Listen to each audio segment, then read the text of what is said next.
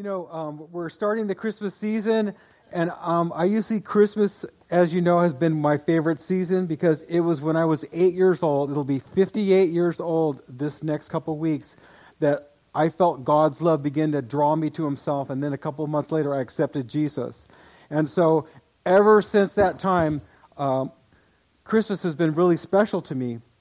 And this year I had kind of the humbug attitude about Christmas, and Andrea and Doris were planning all the things we have to do and decorating here and doing all kinds of extra things. I'm feeling like, oh my, I can't handle December. It's going to be too busy. But I tell you, just Friday morning, it's just like it happened to me again. The Holy Spirit, just God's love just dropped on me again. And I just love it. I go. And then all of a sudden, God just reconfirms His love on my heart. I was just crying. I was experiencing His love. And it's the season. In Revelation, it says the testimony of Jesus is a spirit of prophecy.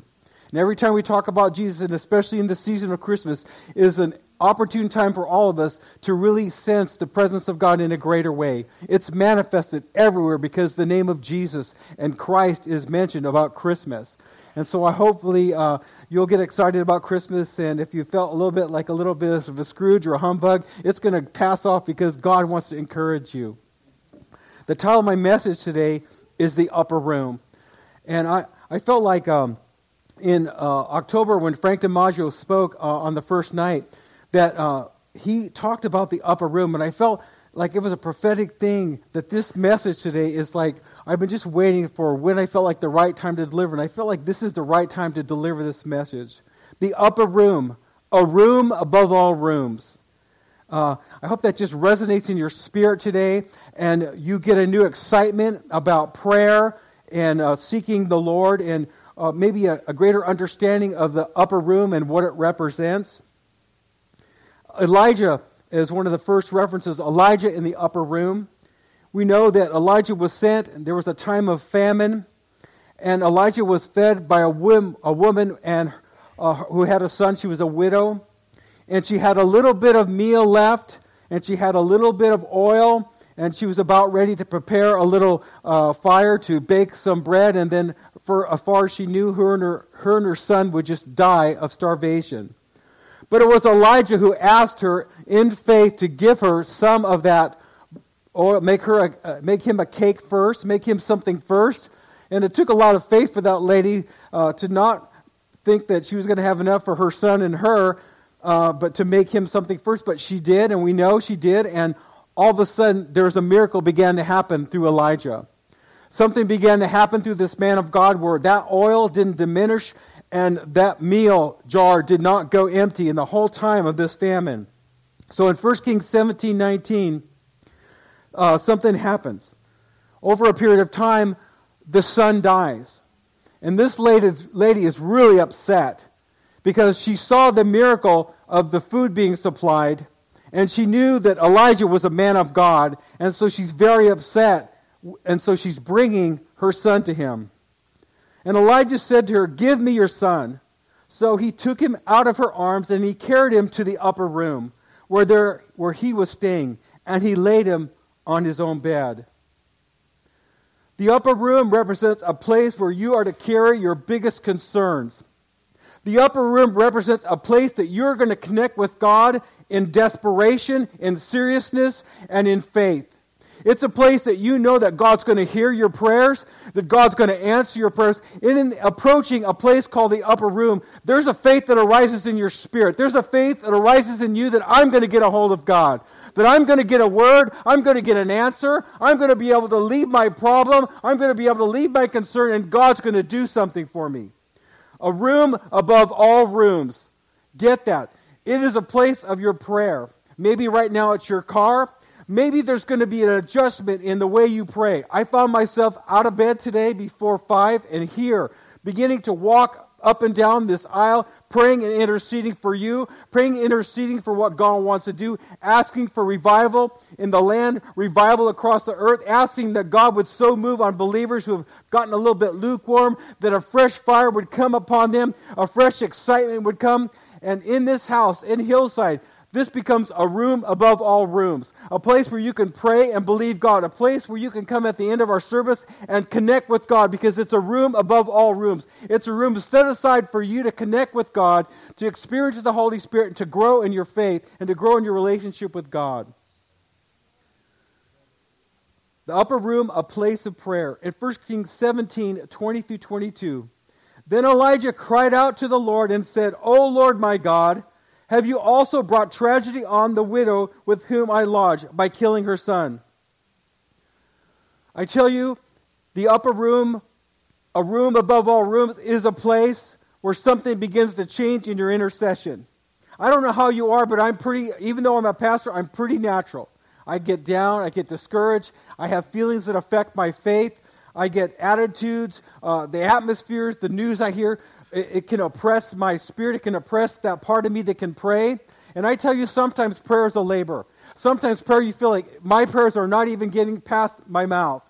But I tell you, when you begin to seek God, you begin to pray, that something begins to change. And not after, not after a long time, you begin to sense something happen deep in your spirit, where you're not just saying words, but your heart's starting to get involved, and you feel like you're starting to connect out of your spirit with the Lord. And you begin to get excited about your prayers. You begin to feel something moving inside of you that you know you're connecting with God. A faith begins to arise in your heart, and you find yourself even being moved on by the Holy Spirit to pray the prayers that exactly you need to pray. You find you start hitting those targets. You start feeling about things that are going on in your life that you need to pray about. And they come out. They're not just words that seem to fall out and fall out dead, or words without life, but they seem to have you know that you're praying something that the Holy Spirit is hearing and He's beginning to act upon. In verse 21, Elijah said, it says about Elijah, and he stretched himself out on the child 3 times. And he cried out to the Lord and said, O Lord, my God, I pray, let this child's soul come back into him. That's the prayers I'm talking about. That's the prayers that happen in that room above all rooms. In that room that you set aside. And I believe there's coming a time in your life that, like in my life, I feel like this time is coming upon me where I'm setting aside extra time. I'm going into a specific place. There's a place in my house where my wife set up for a little office for her, and I've been going in there, especially at night, and shutting the door and going there again and praying. I pray all the time. Man, what I learned when I was a janitor, that was a perfect time to be praying. 5.5 hours a day, vacuuming rugs in this corporate office. I would be praying, and sometimes I'd have to turn around and go back. Did I vacuum that office? Go back and check, making sure I vacuumed.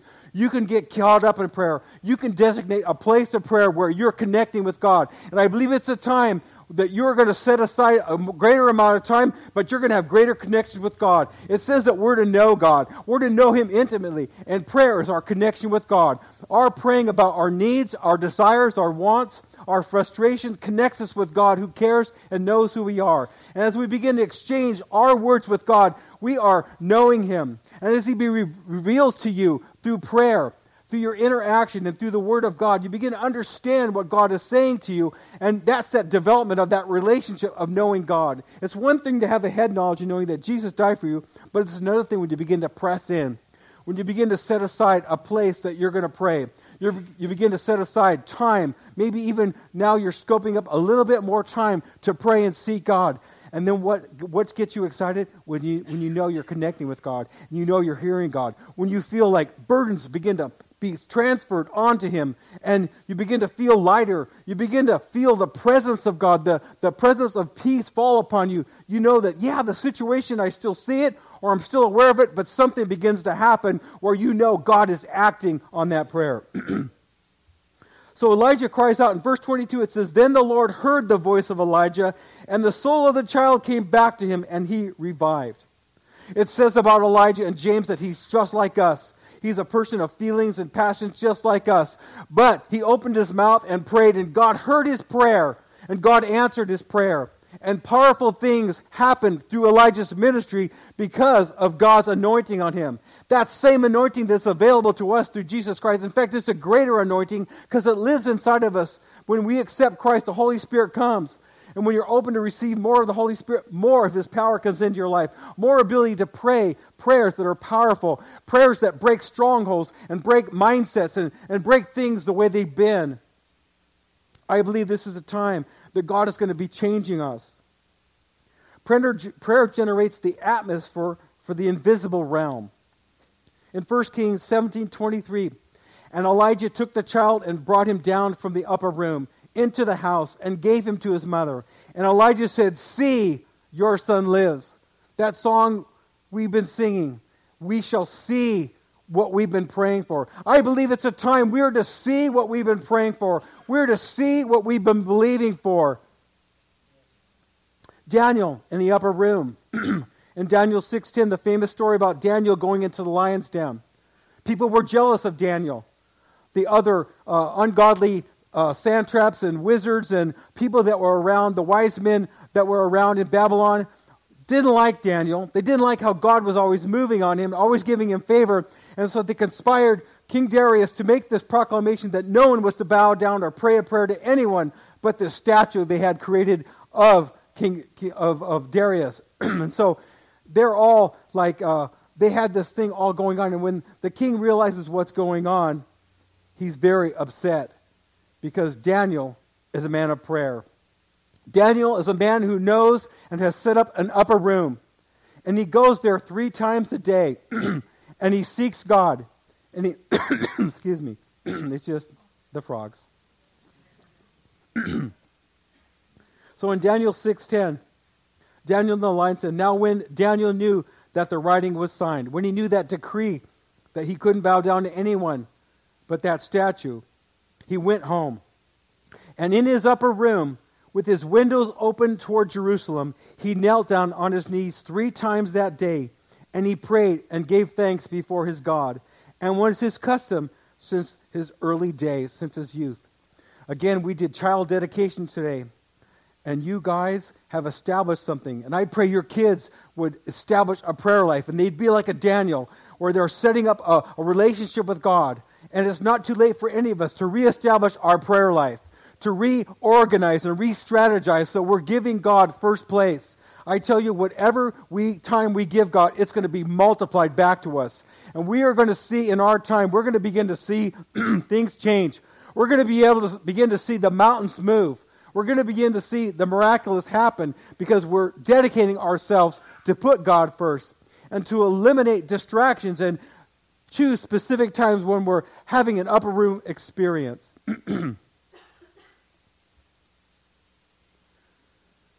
His custom. Taking action. Maybe you maybe you might want to do this. That you are going to maybe try it for a week. I'm going to try to separate myself 3 times each day to pray. It doesn't have to be an hour. Maybe you take 5 minutes and you're just going to get away. Maybe in your office you can get away somewhere, or go out in your car and sit for a few minutes. Or maybe you can even go to the restroom when you know nobody's there and just go into a stall and you're seeking God, you're praying. Hey, I've had God meet me in the bathroom, in the shower, in the car, anywhere. Any place we set up as a place to meet with God. Anytime we set aside to have an upper room experience, we are going to be met with God. God sees our heart, He sees our determination, and He decides He's going to meet with us. In 1 Thessalonians 5:17, we are told to pray without ceasing by Paul. But the upper room is a specific place and a specific time. The upper room is something that you are moved to do, and it's something that, like an urge that comes over you, and you fulfill it. Jesus speaks of a place to pray. In Matthew 6:6, Jesus said, but you, when you pray, go into your room. Go into your upper room. Go into your room, he said, and when you have shut the door, pray to your Father who is in the secret place. And your Father who sees in secret will reward you openly. Go in. The upper room, a place to wait. Jesus sends his disciples toward the upper room. In Acts 1:4, the Holy Spirit was promised. Jesus was going away. Jesus the man. Jesus the physical, touchable, hands-on man who was limited. He could not be with everybody at the same time. Came to die for our sins, that he might make the way between us and God, to open the door, to make heavens open. And so after he had fulfilled that he told the disciples to go wait. He told them to wait because the Holy Spirit was going to come, and it is the God element that comes to live within inside of us. And it is that God element. They were to do one thing until they would be filled with the Holy Spirit. A lot of times we get going, we read the Word, and we take action. We try to do the Word in our own strength. But it is the power of the Holy Spirit, as you wait on Him, as you allow Him to fill you, that then He tells you and He leads you what to do, that you take on these things that He's leading to, and you step into things, and then you see the power of God manifested in your life in the actions the Holy Spirit's leading you to. And so He's setting them up to be filled with the Holy Spirit. So it says in Acts 1:4, they were assembled together with them, and He commanded them not to depart from Jerusalem, but to wait for the promise of the Father, which He said, "You have heard from me." And in Acts 1:12, the upper room prayer meeting, then they returned to Jerusalem from the Mount of Olivet, which is near Jerusalem, a Sabbath day journey. Again, think of it. There was 500 people that saw Jesus ascend, but there was only 120 that waited that period of time in the upper room till the baptism of the Holy Spirit happened to them. Our key verse for today is Acts 1:13 and 14. And when they had entered, they went up into the upper room where they were staying. Peter, James, John, and Andrew, Philip and Thomas, Bartholomew and Matthew, James the son of Alpheus, and Simon the Zealot, and Judas the son of James. These all continued with one accord in prayer and in supplication with the women and Mary the mother of Jesus and with his brothers. They went up to the upper room in unity, in prayer, in supplication, asking for the Holy Spirit Jesus had told them would come. And they waited, and they prayed, and they asked. Sometimes we have this mentality because of our society where you can go instantly. Althea was telling me that at McDonald's, they have a mandate. When that person pulls up to the drive-up window and puts their order in, they have 3 minutes to get that bag ready, and when they come to that final window, to pick up their food. I tell you, we're in this hastened society, and if we have to wait very long, we get irritated, we get agitated. But the biggest thing we could do is to wait on God in prayer, to keep asking and seeking and knocking, to keep looking to the Lord, because He is the one that is all-powerful. He's still on the throne. He still backs His word. He still holds to His promises. And the more time we spend seeking God out, asking for His wisdom, asking Him to do the things that He's promised to us, we are backing up our prayer. We are breaking spiritual strongholds that we cannot see that hang over our prayer requests and hang over the promises. And God is moving on us. The people that you love and care about, you know, they have a free will. And God honors, that's one thing God honors is their free will. But our prayers for them, our prayers for our loved ones, our prayer that people around us would accept Christ are part of the atmosphere that we break around them that's demonic. We break the atmospheres of resistance, and our prayers can bring people to the Lord because we're providing help with that spiritual atmosphere that is broken through our prayers. Our prayers are powerful if we use them. Jesus meets His followers in the upper room. In Mark 14:15, then He will show you a large upper room furnished and prepared. There, make ready for us. It is interesting, before Jesus went to the cross, that He went to the upper room. And He had this secluded connection and last meal with His 12 disciples, that He might impart that love and express the care and transition them into that place of reminding them that they were to serve. And we know they did. That upper room experience was powerful in transitioning them for His ongoing to the cross. The local church in this case is Hillside, is the place where we gather, the room above all rooms, the place where we can experience God and believe that He's going to change us. It is a meeting place with God where strategic things are both established and initiated. It's 25 after. I want us to have an incredible time of just praying together today. I don't know about you, but I know me, that my heart gets hard. That things that I don't see changed, attitudes that begin to develop make my heart hard.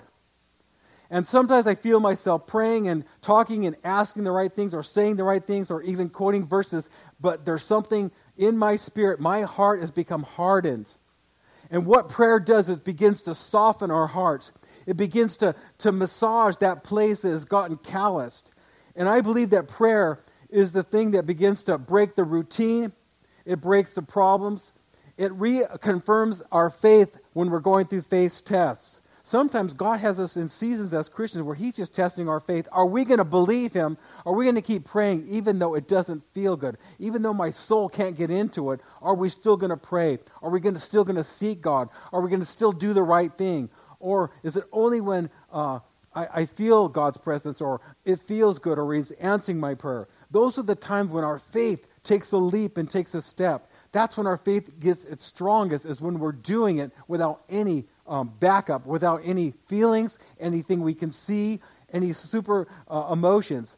That's faith, and that's what moves us and moves God.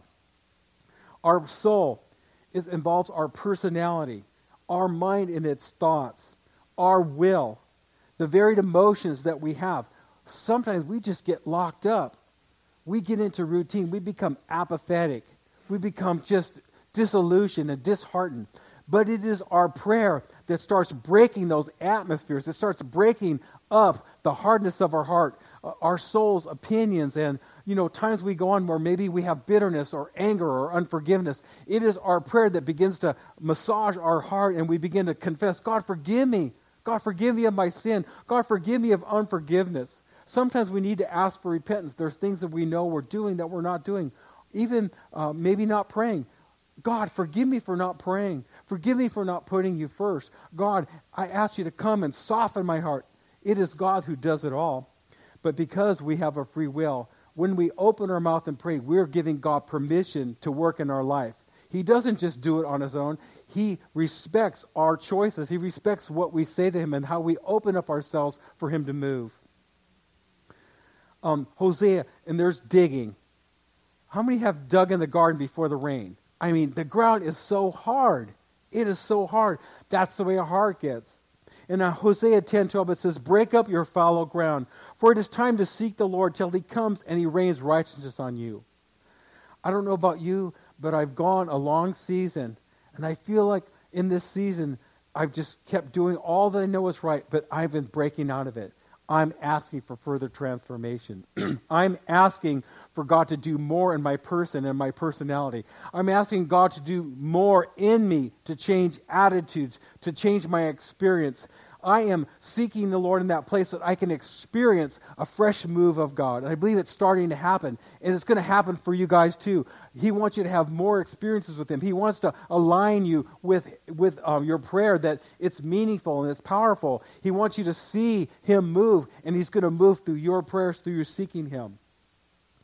I talked about apathy and stirring ourselves. In Isaiah 64:7, it says, and there is no one who calls on your name, who stirs himself up to take hold of you. I think those are our days of no, just days that we're living in. As Isaiah saw it in his time, he saw the apathy in the land. He saw no one stirring themselves spiritually to rally and to do the things of God and to get close with God. And we're in those days again. All the concerns are all distractions away from God. Everyone's trying to offer us something or sell us something. But God is asking us to stir ourselves. In 2 Peter 1:13, yes, I think it's right, as long as I am in this tent, to stir you up and to remind you. Again, Peter was saying, we've got to stir ourselves. We've got to remind ourselves what the Word of God says. We have to remind ourselves how powerful the Lord is and how involved He is in our life. But again, we have to stir ourselves into that place of action and feeling. Stir our emotions so there's a fresh passion for the Lord. In 2 Peter 3:1, God's promise is not slack. Beloved, I now write to you this second epistle, in both of which I stir up your pure minds by way of a reminder. Again, Peter also talking about stirring ourselves. In 2 Peter 1:6, therefore, I remind you to stir up the gift of God which is in you through laying on of hands. I don't know about you. Do you know things settle? Anybody ever had to reopen a can of paint and it's settled? You got to stir that. I tell you, we settle. We settle for things. We settle in our problems. We settle in our attitudes. We settle in bitterness. We settle in unforgiveness. We settle stepping back, expecting God to move, but not using the tools He's given us to engage Him into action, which is prayer and the Word, our worship. We stir ourselves. Last week we talked about bringing into God's presence thanksgiving and praise and our singing. That we bring something with us when we approach God. It's that same way when we come to prayer, we bring thanksgiving. We start singing some songs. And what it does is loosens our soul up when we hear ourselves singing and talking to God. And it starts shaking things up. It starts making something different inside of us. And we come away from prayer thinking like, wow, why was I dragging my feet? Why was I not praying?